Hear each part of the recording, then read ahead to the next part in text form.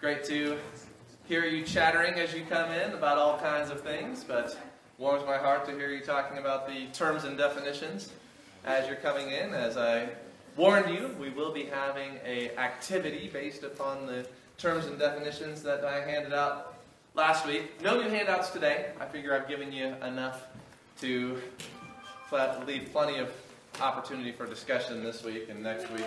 Don't need any new handouts. But we're going to begin by checking homework, and Lori's here. Looks like she's going around and talking with some of you. And so, Lori, you going to check homework at the table, or I'm just kind of going around. you're going around? Okay, that's fine. You can do it however it works for you. So have your homework ready to show and check as Lori comes around and does that with you. Check it, please. Yeah. We'll be having our vocabulary review game here in a little bit, but while Lori's busy checking homework, let's talk about the discussion questions from chapters 1 and 2. So if you want to pull out your Roman age and the Middle Ages, and we're going to be looking at those outlines, and in particular the questions. Each of them have 3 questions there at the end of the study guide. And I told you that in class today, you need to be prepared to discuss those questions. So I'm really enjoying the lecture and the video, as well as reading the book on the ancient history and medieval history, to be able to see how ideas and history are so connected, that really it's ideas that are driving what happens in history. And I think Schaeffer does a great job of helping us understand the flow of history. As he said, there's a flow to history that is following the current of the way people are thinking, and thought is very important. So, let's take a look first at episode 1 with the Roman age. And while we're looking at the questions, feel free to look over the outline or look over any notes that you have. Get out your answers to the questions that you wrote so you can refresh your memory. And I want to have some interaction. I want to have you giving your answer and others interacting with that answer. And I'll be throwing in some additional questions to get us thinking. So this is our opportunity not just to listen, but to talk. So be ready for that. So question number 1. Dr. Schaeffer claims that through looking at history, we can see how presuppositions determine events. Does his discussion bear this out? And if so, how? Now, a little hint here. When the study guide is asking whether or not the author has done a good job of connecting his thesis with his discussion, the answer they're looking for is probably yes. Right? But if you don't think so, that's fine. You can disagree and say, I didn't see it, or I don't think you did a good job of connecting it. And that can lead to good discussion. So don't feel like you have to give the yes answer that pats the author on the back. He's not here. He's in glory. So we can talk about him frankly and don't have to worry about offending his little heart. So what do you think? Did Dr. Schaeffer do a good job of showing how presuppositions determine events in history based upon not only the first chapter, but now that you have the second chapter, you might have some thoughts on that. Yeah. Yes. How so? He missed some points, but in order to condense all this information, he did a really great job of putting it all together in a easy-to-follow timeline for better, quick absorption of data, especially for those of whom in here who have already gone through ancient history and medieval history, and even American history. Right. So you can follow a timeline and also know where it's headed based on where the history books say. Yeah, doesn't that get into a little bit of the second question? How can a survey of Roman history in 1/2 hour be either useful or responsible? So you're kind of getting on that, tying the first question together with the second one, you see? So sometimes it's useful to see the big picture so you can make sense of the little details, and that big picture is understood through the presuppositions. What's a presupposition? Somebody want to tell me the way that Francis Schaeffer is using the word presupposition? It's part of the question, right? How presuppositions determine events. So you need to know what he means by presupposition if you're going to have an intelligent answer to the question. You kind of look like you wanted to say something about presupposition, Petra. I don't know, like presupposition is like the pair of glasses you look through to determine how you see your surroundings. Good, yeah. So very similar to a worldview, right? Because that's sometimes the definition you hear for worldview is it's your glasses by which you see the world. And so, yeah, your presuppositions make up your worldview. Because why do presuppositions make up a worldview? Anybody want to give some clarity on that? Because presuppositions are like the basic beliefs that you build off of. Like what? Like where you think the origin of the universe came from. Good. Or not you think man's evil. Uh-huh. Or not you believe there's God. Yep. Those determine how you see the world and therefore the choices that you would make about responding to the world. Yeah. So your presuppositions are what part of the worldview tree? Yeah, good. And where was theology on the worldview tree? Yeah, the roots, right? And what else would be making up your presuppositions on the worldview tree besides the theological roots? Science. Well, actually, that would be more like what grows out of your presuppositions. Your science is basically your branches and stuff up top. But there's another part of the tree besides the branches and the roots. The philosophy. Yeah, and philosophy corresponds to what on the tree? The trunk, right. Good. So you guys are tying together the worldview tree with the presuppositions here, and then that helps you to understand the question a little bit better. Dr. Schaefer claims that through looking at history, we can see how presuppositions determine events. Where's history on the worldview tree?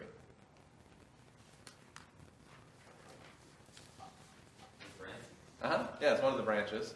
And then you can get into all different kinds of history, like you said, American history, Roman history, medieval history, Far East, Chinese history, Genghis Khan, all that. And so there's different, branches on the history branch. What would be the major branch that history branches off of? What's the bigger field of study that history is a part of? You go to the university and you're studying history, what department is it in? History department, but yeah. Just the shop in our care. The arts? No, probably not the arts, although there is a lot of art study in history, as we see with Francis Schaeffer. Usually arts goes together with something, so you're on the right track. Arts and what? Arts and humanities. You ever heard that? Arts and humanities? So the humanities is the study of humans. And one part of studying humans is studying their history, right? So you see how knowledge is all connected and it branches off from other fields of study. And you have more general fields of study, then you have more specific fields of study. What would be a very specific field of study in biology? Yeah. Zoology. Okay, yeah, so zoology is more specific. What would be even more specific than zoology? Yeah? Studying a particular kind of animal. Uh-huh. Yeah, they actually have a name probably for the study of frogs, and they use the Latin and all that. So they or maybe Greek. They use Greek for all the scientific stuff, right? So they have you study zoology, and then you start to specialize. You're like, oh, I'm going to study in amphibian, and then maybe you might even specialize in one particular kind of frog. And now you're the expert in the world on this South African river frog or whatever. So you start with the generalities and then you go out into the specifics. So Dr. Schaefer claims that through looking at history, we can see how presuppositions determine events. Does his discussion bear this out? So let's get more specific on this question. In what ways did Dr. Schaefer show that the presuppositions of the Roman world led to the history that we have recorded of the Roman people? Yeah? That the thoughts and beliefs that they had may or may not have been fall of their civilization because they took into account what they wanted but not what everybody else wanted. Okay, interesting. So you think the Romans were kind of selfish in their government, and that could have been part of the fall of their civilization, is that They were mostly concerned about the concerns of Romans, and the concerns of non-Romans were kind of secondary. Yeah. Yeah, that's okay. Okay, so that has to do with kind of like an ethnocentrism type of problem. Yeah. One of their presuppositions would be like humanism, like man-centered. Yes. And kind of like not ignoring God/God's little g. But like everything that their government and culture and military was based on was what they wanted, what like the people wanted. Yes, good. What was your name? Levi. Levi. So I think you're on the right track here. That the idea of having your society based upon humanism is one of the main points that Schaeffer is driving at here. Now, some people might object to Schaeffer's point about humanism in the Roman Empire and say, no, Dr. Schaeffer, your analysis is wrong here because the Romans weren't humanists. They were pagans. They believed in many gods, and they were very religious. You can read in the Bible. Paul goes to speak to the Greeks, and Greco-Roman culture was pretty much tied together. And he goes to speak to the Greeks, and he says, I see that you are in every way very religious. And so these are religious people, not humanist people in the way that we think about it. So how does Dr. Schaeffer answer that? What does he say to prove that the Romans were humanist in the way that he's talking about it here from that philosophical perspective? Yeah. He talks about how the gods, or how the Romans made their own gods. Yes. And how they're only just amplified humanity. Key phrase there. Yeah, that the gods were amplified humanity. I'm glad you picked up on that. So if you go back and you read the stories of the Greek gods, and I did this a year or two ago with my kids, we started reading Homer's Iliad. And it got a little repetitive and boring, and we quit after a little while. But we read enough of Homer's Iliad to see what the character and nature of the gods was like. And Clarissa, what were the gods like in Homer's Iliad? They were basically bigger humans. They all made mistakes and they weren't perfect. Right. And I would want to trust my world. Right. So they were fighting with one another, and some took the side of the Trojans, and some took the side of the Greeks, and they were, plotting and scheming, and one god would do this, and then this other goddess would do that, and it was basically just, what people do, just that they're bigger, more powerful people. It's kind of like the Avengers, right? So the Avengers are Earth's mightiest heroes, and one of them happens to be a god, right, from another world. And so they're bigger, more powerful than us, but they still bicker with one another. They still have their political disagreements or ideological disagreements. You got, kind of your pragmatist of Tony Stark, and then you've got your idealist with Captain America, and they have different ideas about how to help the world and solve the world's problems. And that's just amplified humanity, right? They're still just humans in their nature and their core, and just stronger. And that's the way the Greek gods were. And so it's interesting to see how there's kind of a revival of paganism, polytheism in our culture through comic books.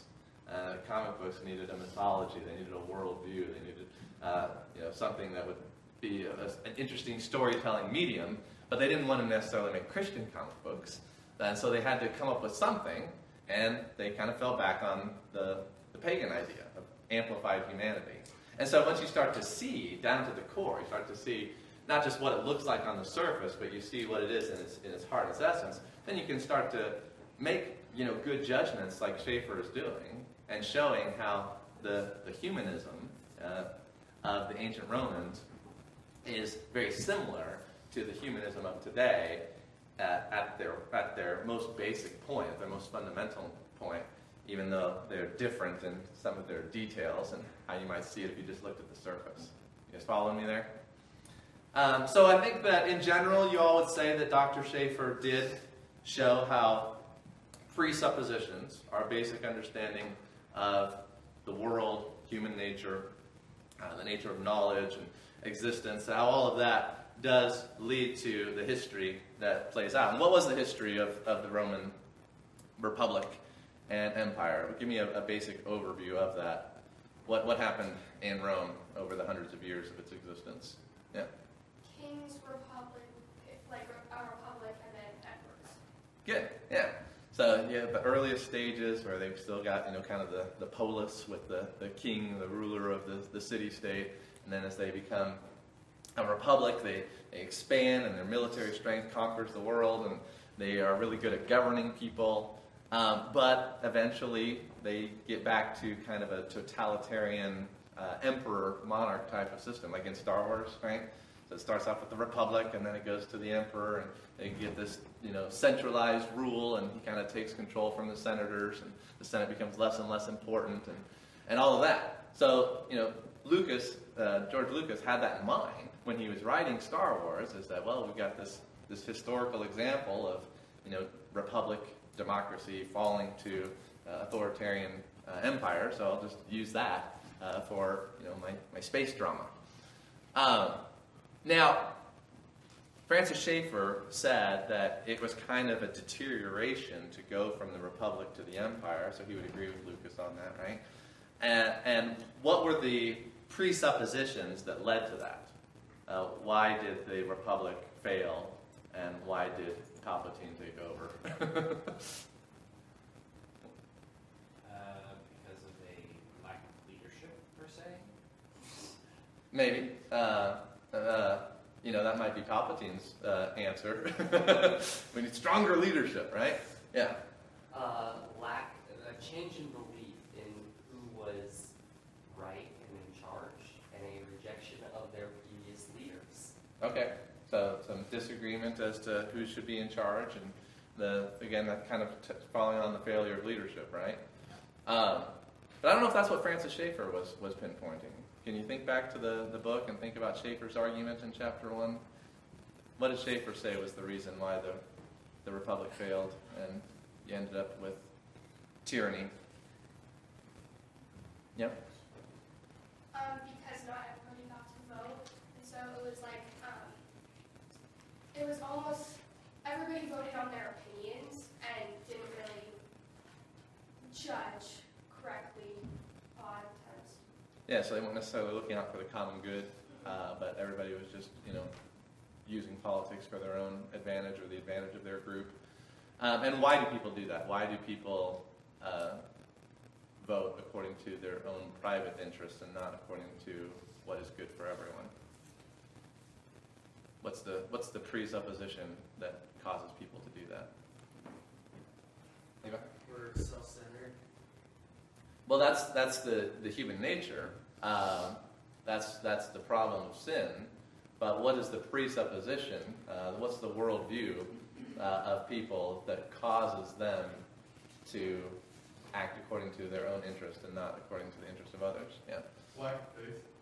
Lack of faith? Okay. In what sense? In the sense of like putting yourself before others, before the greater good.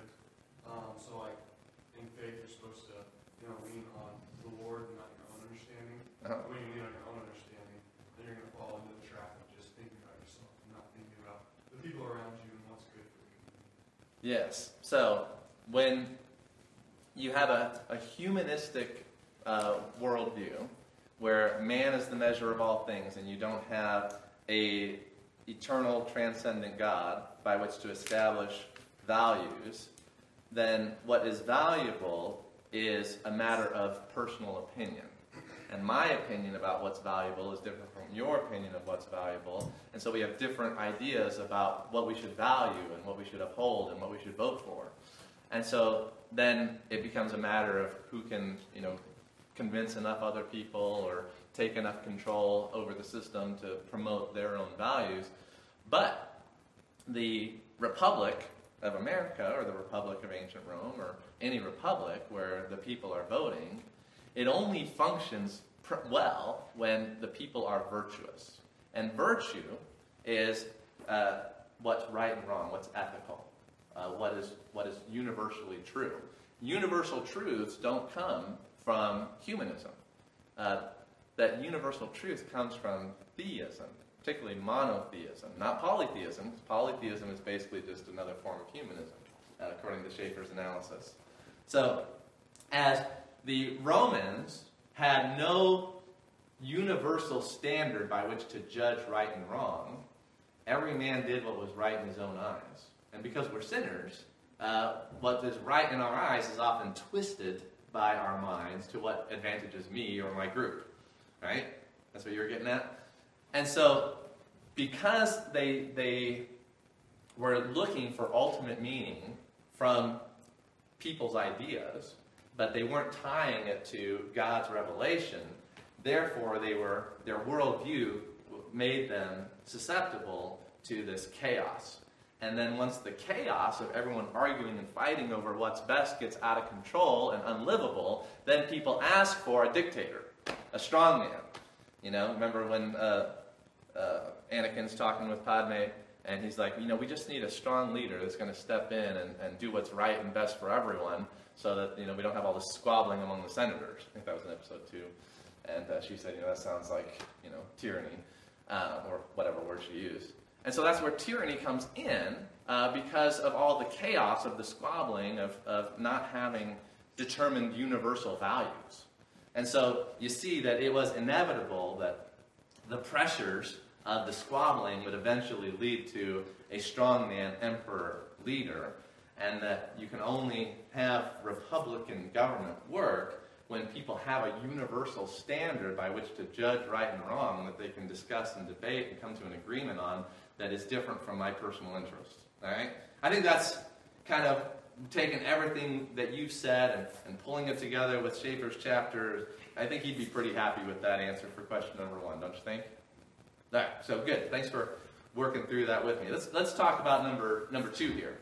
Everybody get a chance to show their homework? We're getting close. So we'll do the first 3 questions here, and then we'll do our game, okay? Question number 2. Who wants to read that out loud for the group? Go ahead. Allow me a second to change the page. Okay.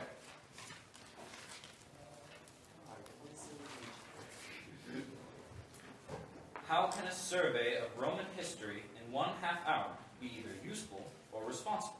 Discuss. All right. So he covered Roman history in like 8 pages, and it wasn't all just Roman history. He was doing a lot of philosophical analysis. That doesn't seem very responsible. Doesn't seem very useful to me. Convince me otherwise. Yeah. It's just important to learn about different histories, I guess. Even if it's just a brief summary of that history, you can learn from that and take from that. If you want to get a deeper dive, you can always do more research. But it's always just good to learn about history like that. Good. Yeah. What were you gonna say? Yeah. So I think it does cover all of Roman history, but this specific study is more about the fall of Rome. Right. Yeah. So I think it's more reasonable to think about it in that way, that it's not studying the entirety of Roman existence, but it's more of just the end of it. Right. So you there are things you could do to study the beginning and middle of it. So good. So he's not necessarily trying to help us understand the rise of the Republic or any of that, but he's more focused on what led to the fall of the Republic and the rise of authoritarian government, and then the eventual destruction of the empire. Yeah. I think it's useful in the sense that it gives us a backing for where the Christian faith was in the Roman ages, yeah. And then to see what it's like now, so we can learn from those mistakes, and then maybe see the good things that came from that, and use them now. And I think it's also responsible because we could use and you could study an entire year or an entire 4 years on the Roman history. Yep. But it's responsible in the sense that we have other things to get to, other things to learn about that are maybe more important and more pertinent to us now. Very good. Excellent. Yes. The study of Roman history, you have, if you're, okay, let me come at it from this angle, like you guys are saying.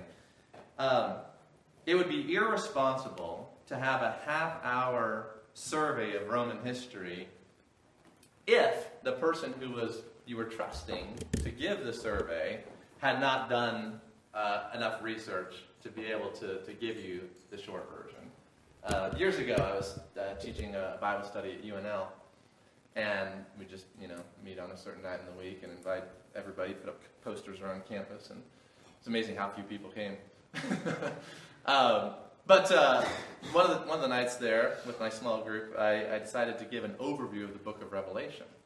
Now, some guys have, studied the book of Revelation for years, and they'll take 6 months or longer, lectures every week to go through the book of Revelation because it's so complicated and it's difficult to understand. And so if I had been misinformed by others as to what the book of Revelation was about and how to properly understand it, well then my half an hour talk on the book of Revelation would be very useless, very unhelpful. But if what I was teaching was based upon the hundreds of hours of study that other people have done, and that those people who did that study had done so according to proper scholastic and intellectual standards and had done a good job of studying and teaching that, well, it's all the work that is done on the front end that allows you to do the survey, the overview. So we're standing on the shoulders of giants here who have done the work, but you have to be careful that you're standing on the right shoulders. So that's where the responsibility comes in. That me, as your teacher, I've chosen Francis Schaeffer's book. And so I'm responsible for what Francis Schaeffer says because I've chosen to give it to you for you to learn from. And Francis Schaeffer is responsible for what's in his book. And so he's responsible for the research that he did, the people who helped him study the Roman period and art history and all of that. And so you see how it's all connected, one person standing on the work of another person. And if the person before is bad, well then the result's going to be bad. So you have to be careful who you listen to, especially when you're doing a survey where you're not having as much opportunity to be able to see exactly how these conclusions were come to, but you're kind of just being given the conclusion. So I think that's an interesting question. How can a survey of Roman history in 1/2 hour be either useful or responsible? It's only as useful or responsible as the people who put together the survey and the work that they did in putting it together. And I think I have good reason to trust Dr. Schaeffer, and I hope that I am being responsible in what I am teaching you from his book. All right, the third question here. Time moves along. History does not repeat itself. The parallels between the history of Rome and the 20th century West are many and obvious. How may these statements be reconciled? So we're trying to reconcile two statements. One, that history does not repeat itself. Two, that the parallels between Rome and modern Western culture are many and obvious. Yeah? One of the biggest things I used was that history does not repeat itself, it rhymes. Yeah. And that there are definitely a lot of similarities, but I seriously doubt that any time in the future we're going to have an exact replay of the Trojan horse at Right. So. Right. So good.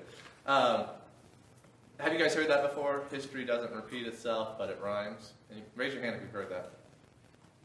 Yeah, I like it. It's a good statement because there are patterns that develop, and you can see repeated patterns in history, even though there's always going to be differences as well. So it takes a lot of discernment to be able to see the difference while also noting the parallels. And that's where confusion can enter in, and bad teachers can mislead you through trying to show the parallels without the contrast or confusing the contrast with the parallel. And so if you're going to be a critical thinker in the area of history, you can't just be a novice. You can't just say, well, I took one class with Timothy, and Timothy said this. That doesn't make you an expert on history.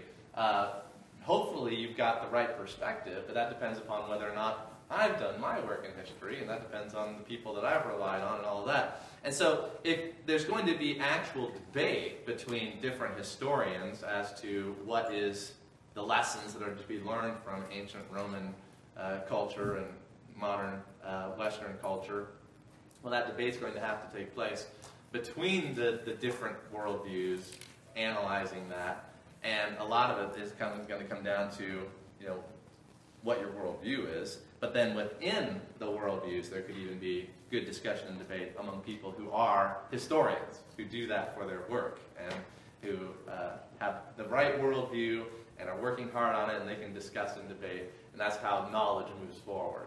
Discussion and debate between people who are virtuous and who have a correct worldview, or a close to correct worldview, because who really has everything figured out? Yeah. I beg to differ. I'd say history does repeat itself. Uh-huh. I would say it's kind of like an experiment. You can mix the same chemicals together and have that experiment, and then do the same thing again. Right. You're still repeating the mixture of chemicals, but it's going to have slightly different alteration in the outcome.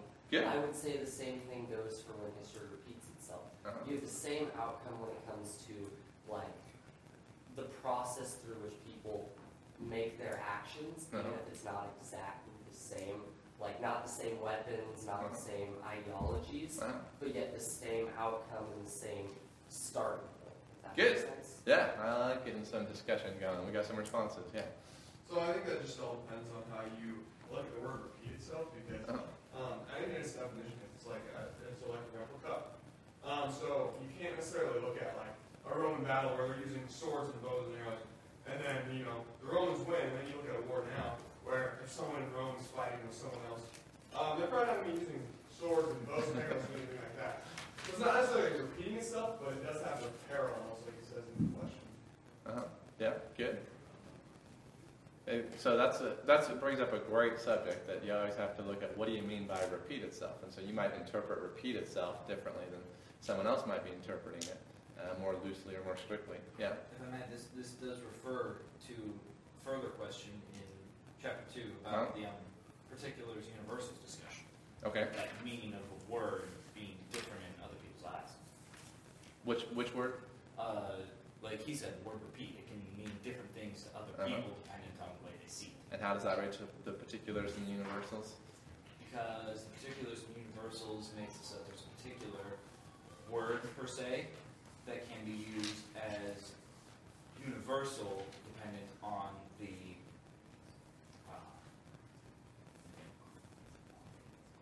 discussion or relevance to whatever you're working on. Okay. Yeah. Like engine could mean something else in a human body versus vehicular. Good. Yeah, I'm following you. I think I get what you're saying. Go ahead. As a response to Gus's statement, yeah, I would say yes in the sense of like the weapons and all those small details. Those things are different. They may be similar, but they do change over time. I'm talking more about like the overall, like for instance, strategies in battle. Like we used a lot of strategies in World War I that they used. Actually, Germany used more strategies in World War I from Rome. Yeah. And they ended up, most of the battles that they used Roman strategies in, they ended up winning the same way Rome did. So it may not be repeating itself on the like minute details of the weapons or the people used in it. Right. But it's like overall identity to it is repeating. Yeah, good. I think that is connecting with what you're talking about, the universals in particular. So you're talking more like the universals, the basic principles, they do repeat themselves through history in different instances of individuals. Yeah. Kind of just on for what he was saying, like there's nothing new under the sun. So like, good. Like Yeah. What's out there is out there already. I like how you're bringing in scripture, Solomon's wisdom, and connecting that with the discussion. And there we get into the subject of general revelation versus special revelation, and how we observe those. So a lot of great stuff going on here. All right, we're going to take a pause in our discussion of the questions here, and we're going to move into our review game on the terms and definitions. Where is Lori? Oh, there. So I'm going to let Lori take charge here, and what's going to happen is we're going to divide you into girls and guys groups. The girls are going to compete against the girls, the guys are going to compete against guys. And so we'll divide you up smaller into teams. Do you want girls or guys to go first, Lori? I'll take the girls first, I guess. Okay. So all the girls go with Lori. Guys, stay here where you are. And we're going to do a little terms and definition talk while the girls do the review game. All right? You can use any space that you need, Lori. You can use the stage, you can use the floor.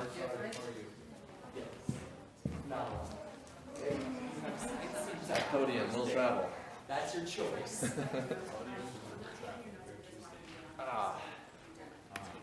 So you guys get a little bit of review time before the game. Good to go second. Very prepared. You feeling very prepared? Not necessarily.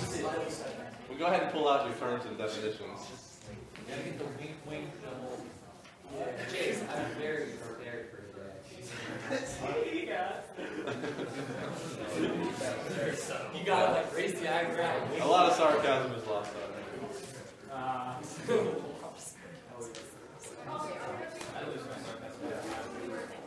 Yeah, I just throw it everywhere. Where did that sarcasm go? It was in my head in a minute.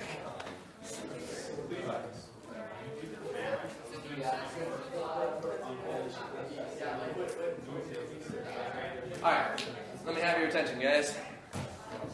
So, you got your terms and definitions in front of you? Alright, anybody need another one? You got...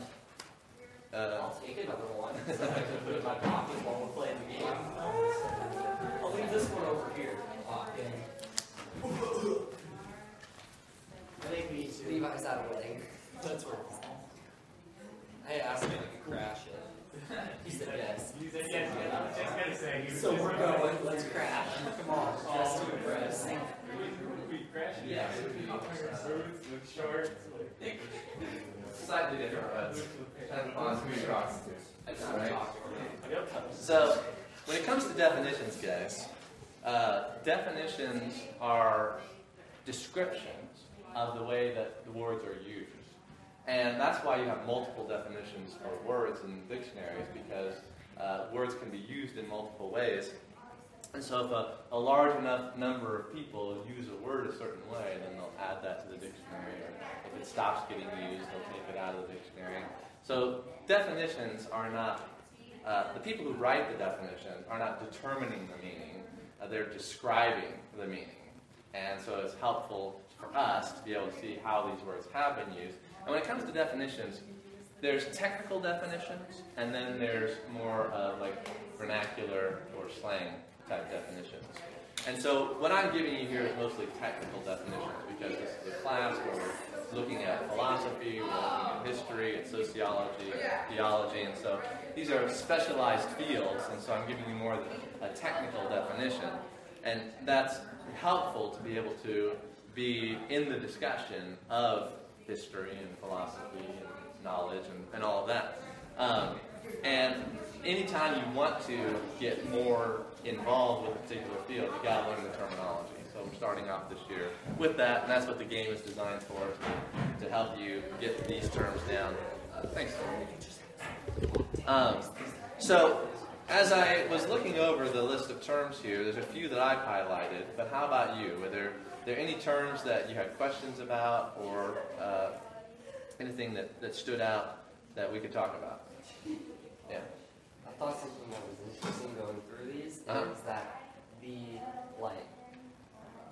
dictionary form of a lot of these words all seem to really be the same word being used. Oh, like but what? then the same, like the slang of these words. Well, I'd have to look through the examples because I got distracted. I saw them and I noted them down, and then I was listening to Yeah.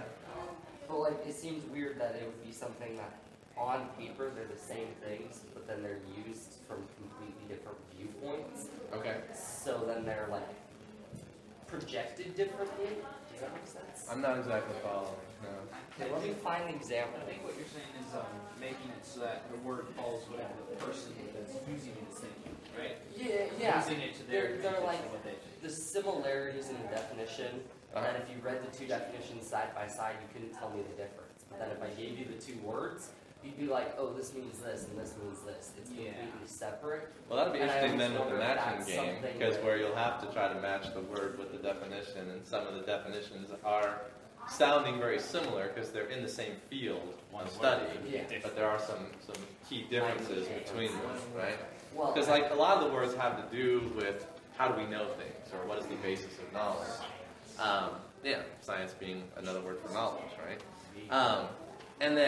But there's different ways that people know things, and so there's different words that will describe those different ways. They're related concepts, but they are distinct, and making those distinctions is the point of learning the terms and the definitions, right? Now, there's a few key words here that I want to point out to you. What's that? Whatever, how long it takes.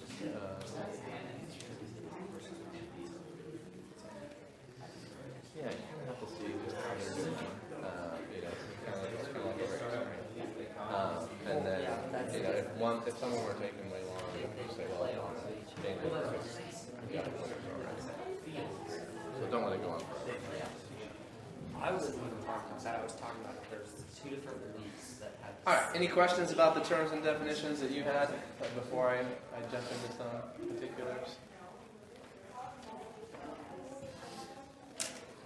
There's a few that I'd like to highlight for you here at the beginning of the year. There's a lot that have different definitions that mean the same thing too.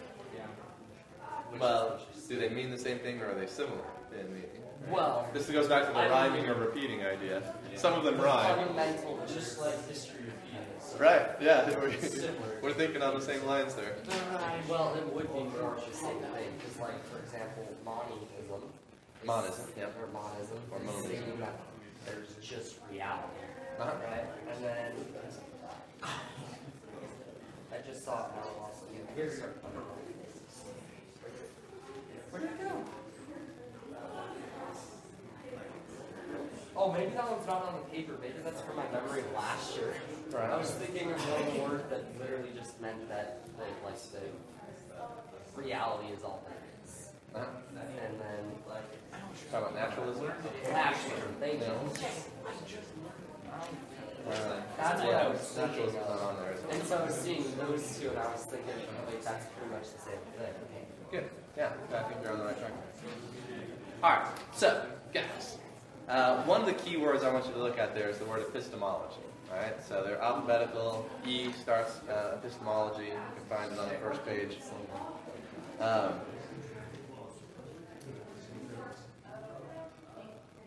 Someone read for us the definition of epistemology. A branch of philosophy that deals with knowing and the methods of obtaining knowledge.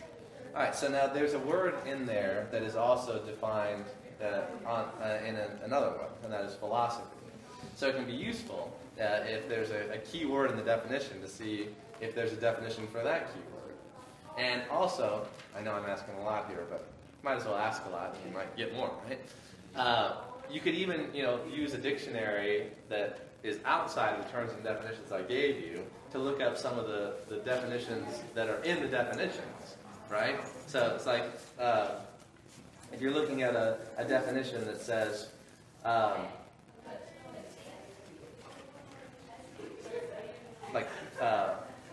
we'll just stick with epistemology, the branch of philosophy. If philosophy wasn't on here, you could look at that one.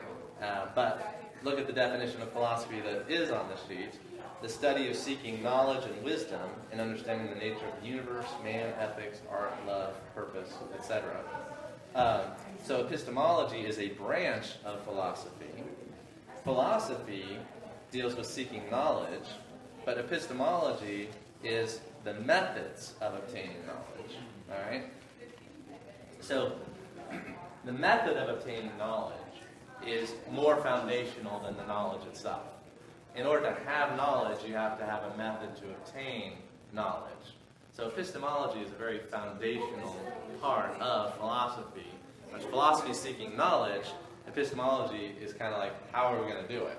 So if you were getting ready to learn how to be a farmer, the first things that you want to know is, what is a seed? What does it produce? What does a seed need? And just those basics about growing things. And that's kind of what epistemology is. Epistemology is the basics of philosophy, and therefore it's very important.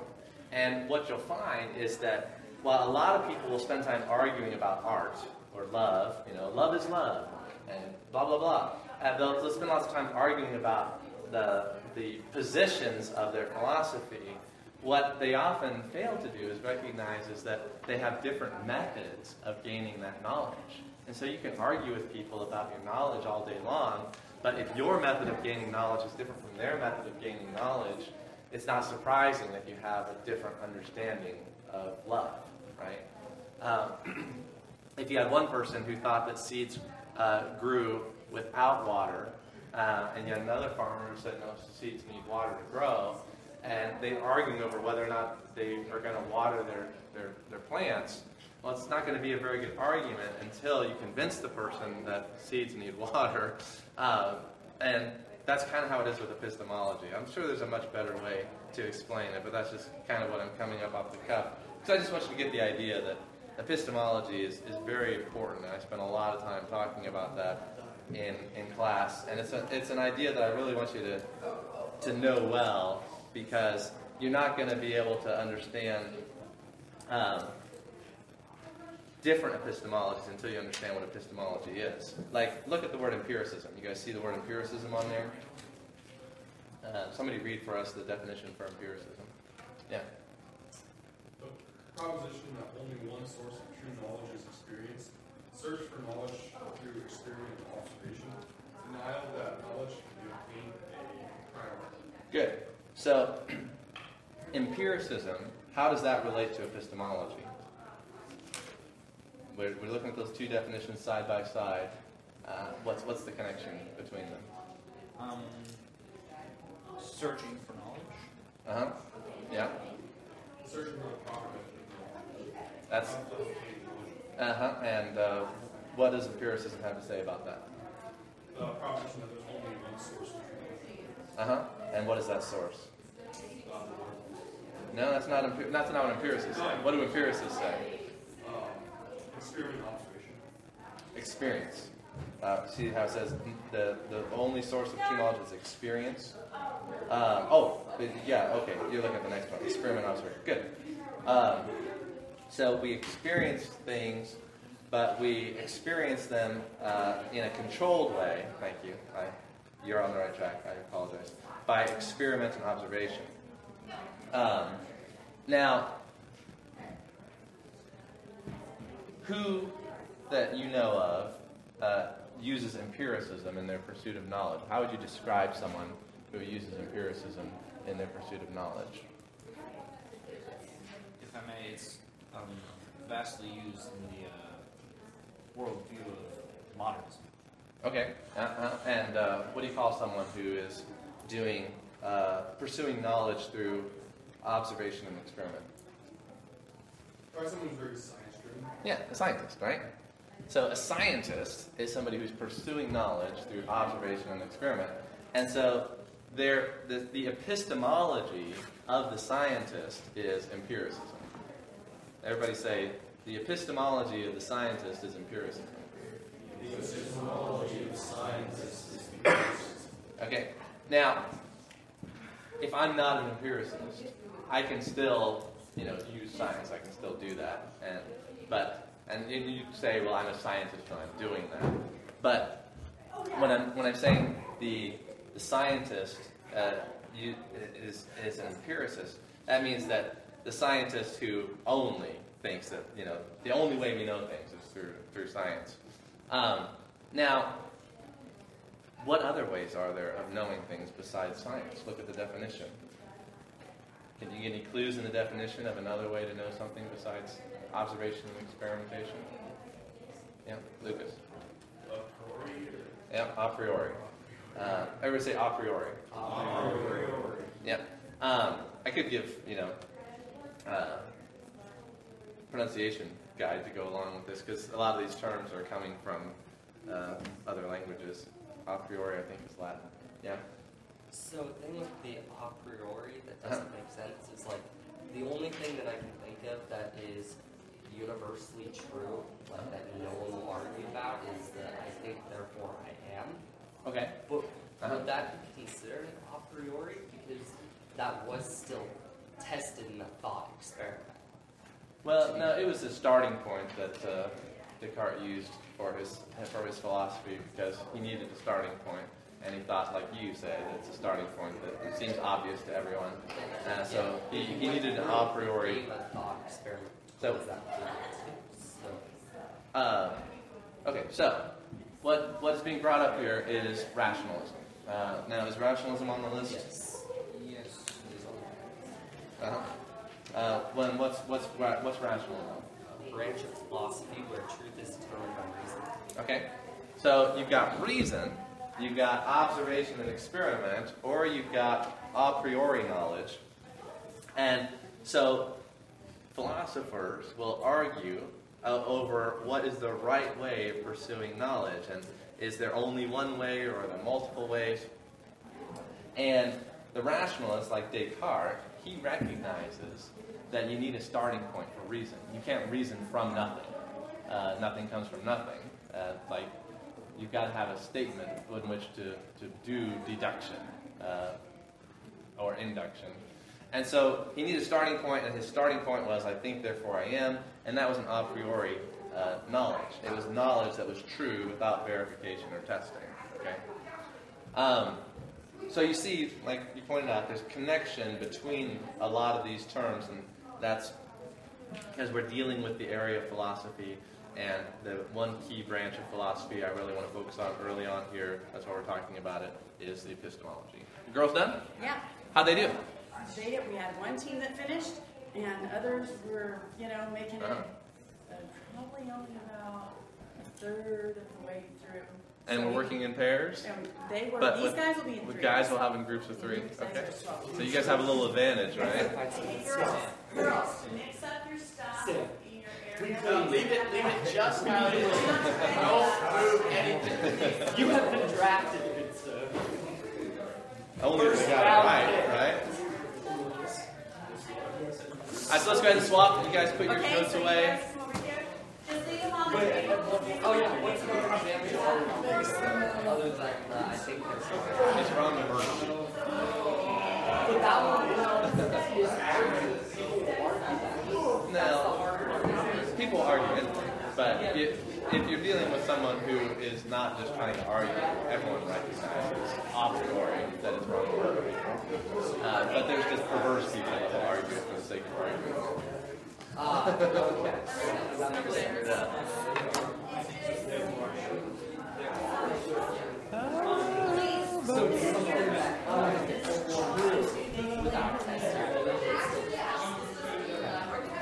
Well, being true without being tested doesn't like it's just fundamentally true. Doesn't mean that people aren't going to test. Okay, that makes sense. Because the Bible, we as Christians know it to be true.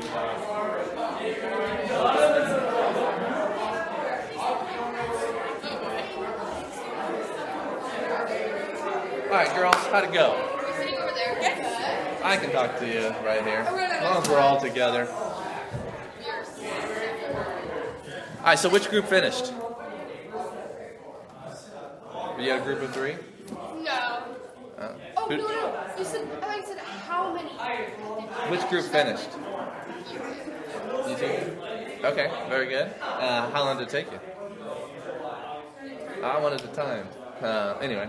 Well, good. And how far did the rest of you get? Did you get about halfway? Yeah? We got like 15, but we ran out of time. We could have done more, like we had like humanism and stuff. Uh-huh. So some of them were easier than others, huh? I was just talking with the guys about how there's so much overlap in these definitions because they're all part of the same field of study, philosophy or theology. And so a lot of the terms are very similar, interconnected. So go ahead and pull out your terms and definitions sheet. Let's talk about some of these. Yeah. If they're all going to be working on that side, yeah. That would help. That'd be helpful. Go ahead and pull out your terms and definitions.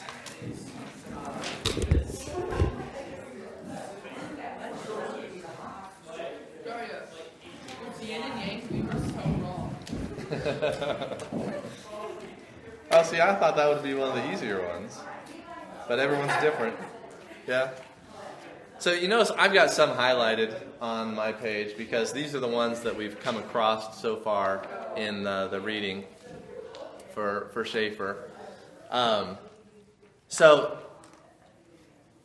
as we go throughout the year, there'll be certain ones that become more important at certain times. But I want to start off the year kind of focusing in on epistemology. Take a look at that one on your definition sheet. Epistemology starts with an E. Thankfully, these are alphabetized. Makes them easier to find.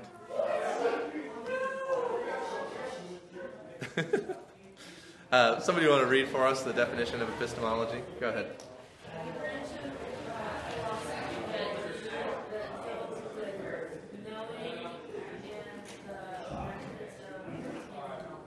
Good.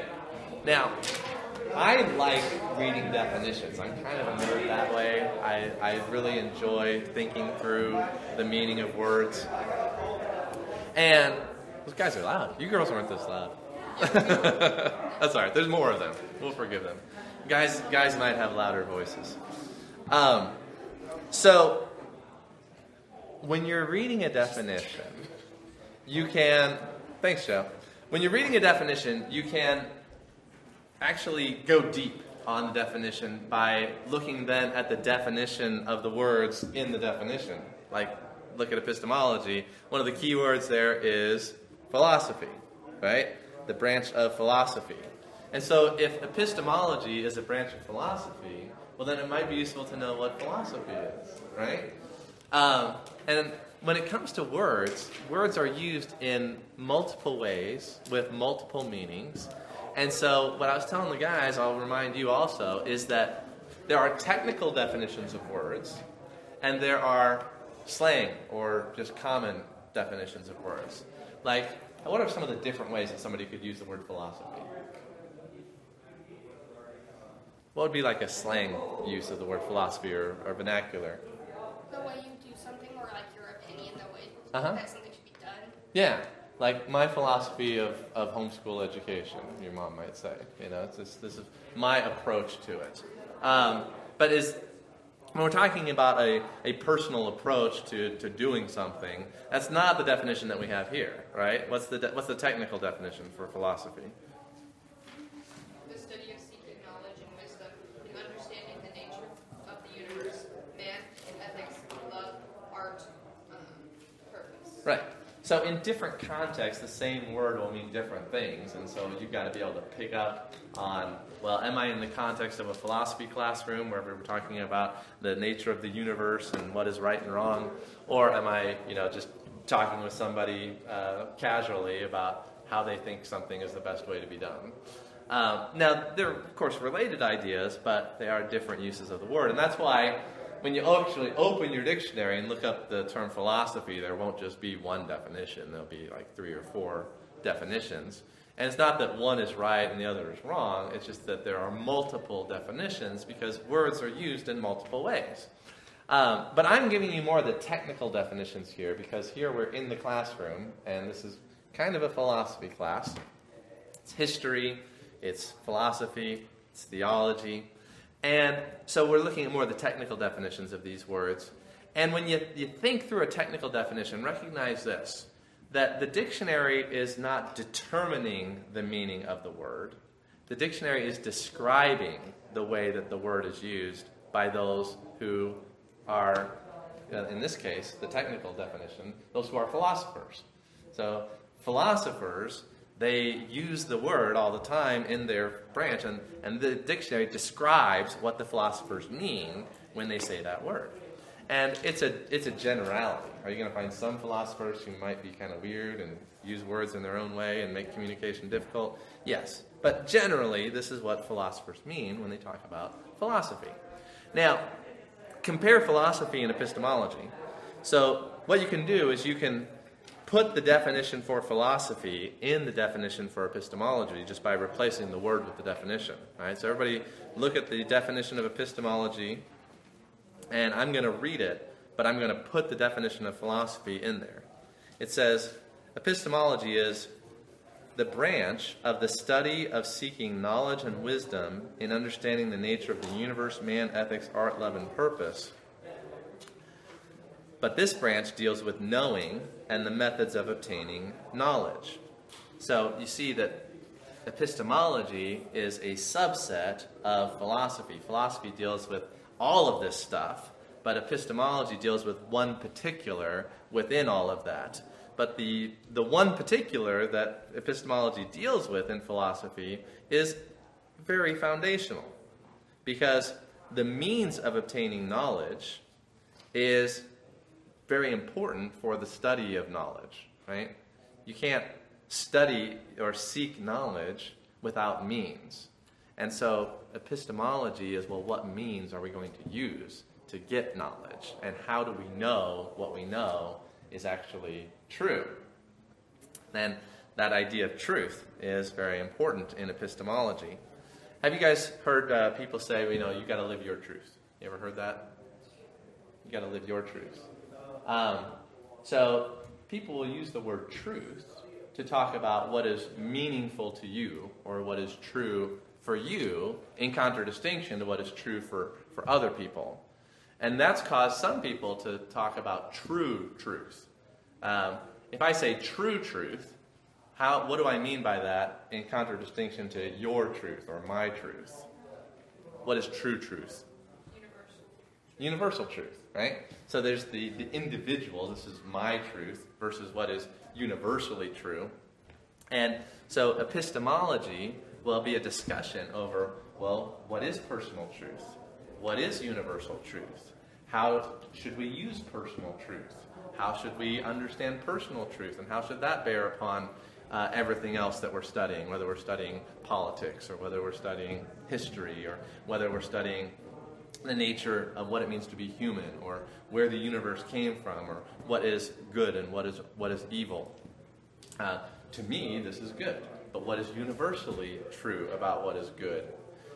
To me, this is beautiful. But what is universally true about what is beautiful? The study of aesthetics.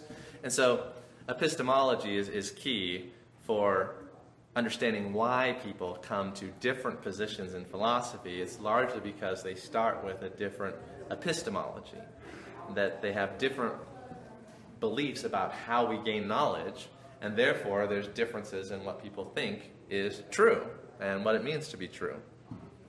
So you're going to hear the word epistemology a lot in the class, and that's why I want you to pay special attention to it here at the beginning of the class.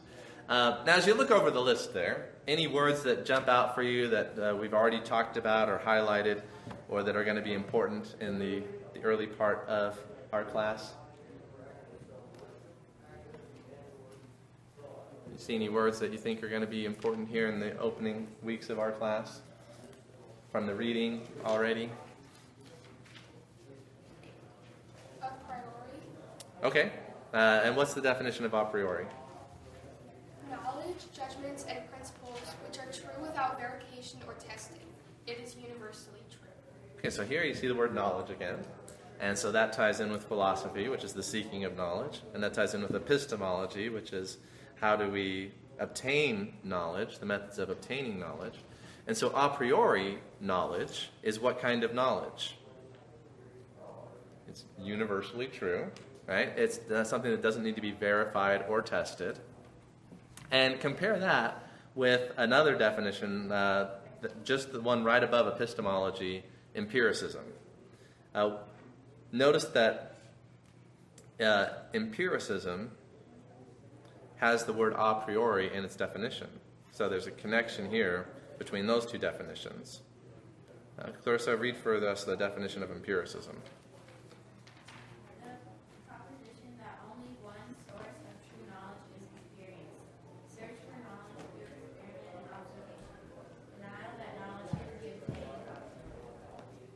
A priori. Yep. So, empiricism is kind of the opposite of a priori. And empirical knowledge, then, is in some way counter to knowledge that is a priori. Can you give me an example of an a priori statement? Give me something that is true without being verified or tested. Yeah. Okay, why is gravity true without being observed or tested?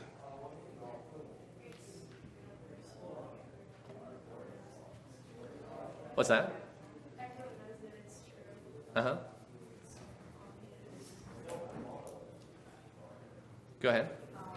Gravity is just, it's not actually. How so? That's what you heard?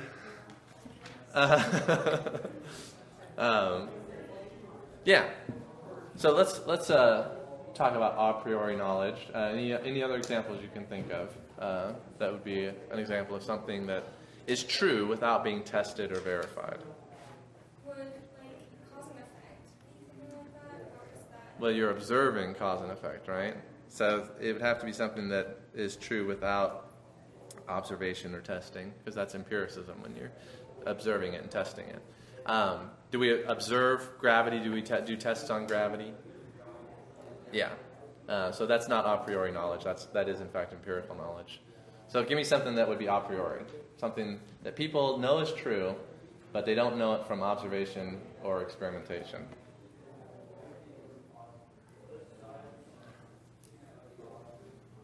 Yeah. Morals? Okay. Like what? Killing is evil. Okay. So the statement "killing is evil," is that a true statement? Morally evil, right? So murder is morally evil. Is that a true statement? Is it true because we've run scientific experiments that have demonstrated that it's morally wrong?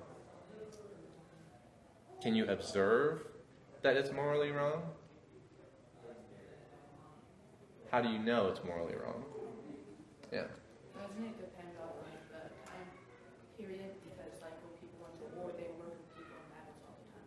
Well, that's why Elise said that killing someone without proper cause, and we changed it to murder from killing, because murder has the definition of wrongfully taking someone's life. So yes, I think this is a good example of a priori knowledge, that murder is wrong, is a principle that is not known because of scientific experimentation or observation, but it's something that we just have innate. As the Bible says, it's written on the heart. The law of God is written on the heart. So a priori knowledge is an interesting kind of knowledge in contrast to empirical knowledge. And empiricism versus intuition would be the difference between a priori versus empiricism when you're talking about epistemological point of view. Another key word here that I want to point out early on is the word relativism. Find that there on your definition, relativism. Why is relativism a key word here in relationship to what Francis Schaeffer has been teaching us?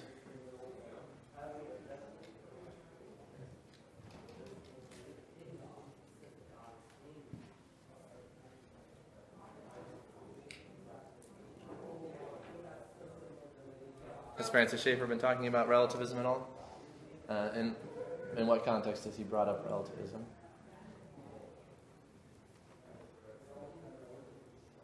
He brought it up in the Roman culture. Each person had their own version of truth, which destroyed their society. Right. Good. So the relativism, the view that truth is relative and not absolute, and that it varies from people to people, time to time, that led to the chaos in the Roman system, because they didn't have an absolute standard by which to judge moral truth, but they just had their own beliefs and their different cultures. And that when stress was put on their system, they didn't have a transcendental source of knowledge that would be able to keep things together and wouldn't crush under the weight of pressure and war. So good. Now, relativism is connected to another key word here early on in our discussion, that's humanism. So read for me the definition of humanism, a volunteer. Go ahead. The system of philosophy based upon human reason, actions, and motives without concern of deity or supernatural phenomena. Okay. So can anybody tell me what that says in your own words? Restate it, because kind of wordy, isn't it? Give it a try. Okay, good. Yeah. So people, humans, their reasons, actions, motives, putting them first as opposed to putting who or what first. Yeah, without the concern for the deity or the supernatural. One of the ways that Francis Schaeffer has pointed this out is he said that humanists believe that man is the measure of all things.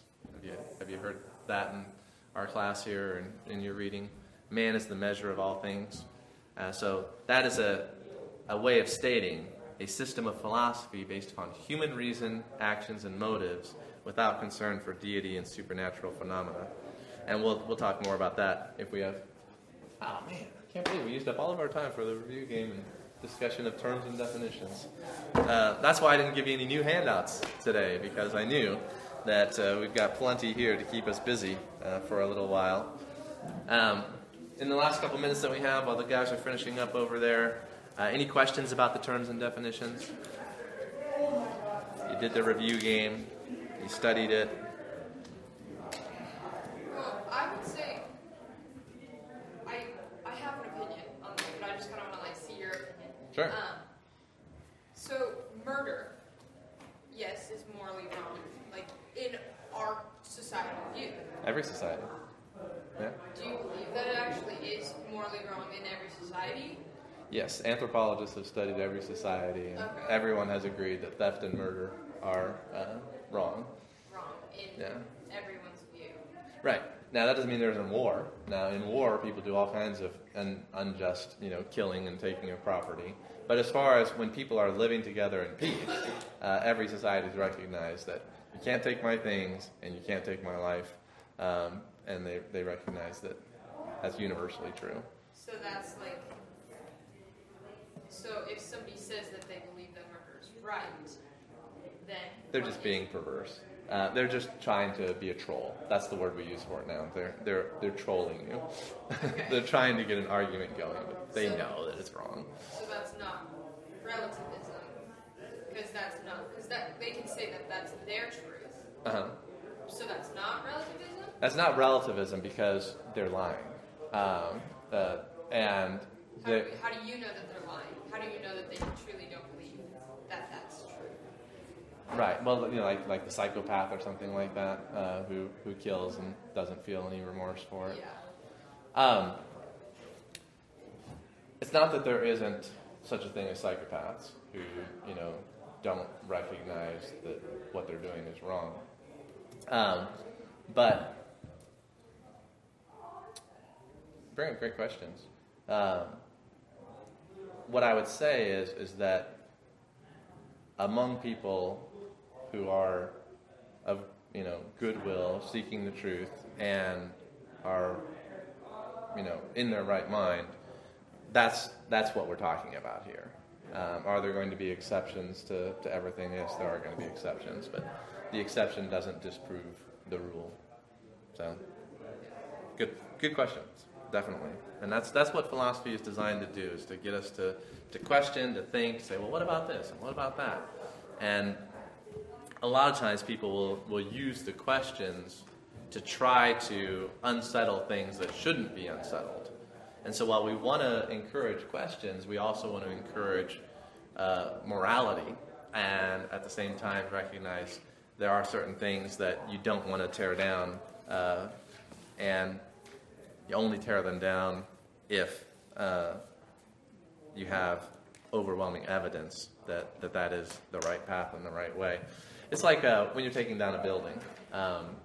You have to do it the right way. You have to be careful. When you're renovating, you don't take out the central pillar or the whole building's going to come down and crush you. So in a similar way with ideas, there are foundational ideas that, it's fun to do the mental exercises on, but you realize how important they are.